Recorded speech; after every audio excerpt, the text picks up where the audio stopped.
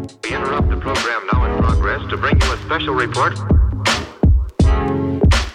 Here are the highlights this morning's news. From the WPGU News Desk, here's today's headlines on WPGU 1071, Champaign's Alternative.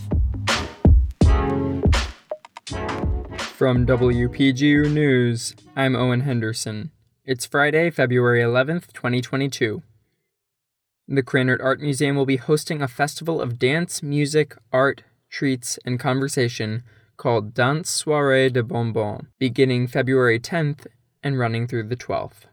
The festival will feature performances by Joe Bowie, Laura Chiaramonte, Roxane Dorling-Juste, Jacob Haynes, and Rachel Rizzuto.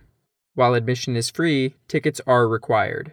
Each performance is limited to 20 tickets, which can be found at eventbrite.com. 150,000 people are diagnosed with epilepsy per year, but this process is slow, taking up to 3 months for admission. WPGU's Husna Husseini has more on how a new technology can make that healthcare more accessible. Carle, Illinois medical students Kenny Lung and Jennifer Cortez noticed that patients were being admitted in the hospital for up to a week just for seizure monitoring, often missing work and school. They sought to convert this process into a more accessible one and developed EpiCap, a seizure monitoring baseball cap. EpiCap is designed to allow an easier method of epilepsy diagnosis for patients in the comfort of their own home and without disruption of their daily activities. Kenny Lung says EpiCap can provide monitoring at all times. As long as you wear the cap, it will start monitoring your brain waves, and anytime you're suspected of having a seizure, that recording will be sent such that a neurologist can actually take a look at it.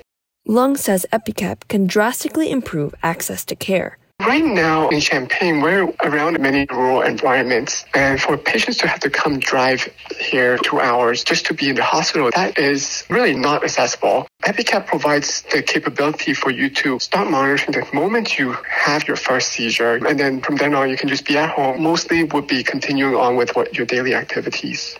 Lung is hopeful that brain monitoring technology can continue to expand and introduce new creative solutions.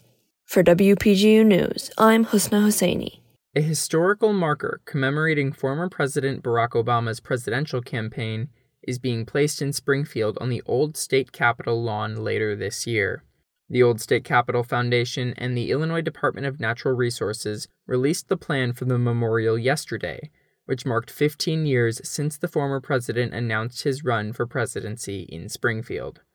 Around 17,000 people attended President Obama's candidacy speech.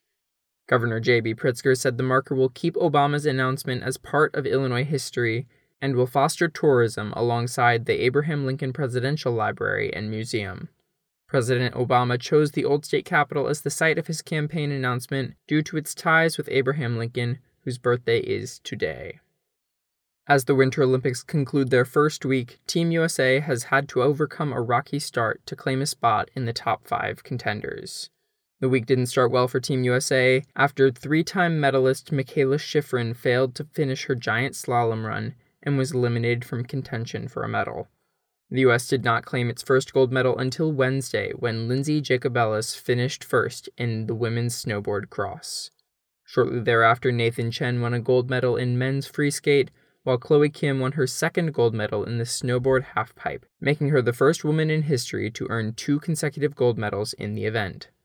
Currently, the U.S. is ranked 4th overall, with 4 gold medals and 10 medals overall. Germany currently leads the rankings with 6 gold medals, while Austria has earned the most medals overall at 13, 4 of which are gold. That's all from us for today, folks. Reporting was contributed by Tara Mobasher, Husna Husseini, Jane Knight, and Barrett Wynn. Our arts and entertainment editor is Mac Dudley, our science and technology editor is Husna Husseini, our regional editor is Josie Alameda, and our sports editor is Jackson Janes. Our deputy news director is Emily Crawford, and our news director is Justin Malone. For WPGU News, I'm Owen Henderson.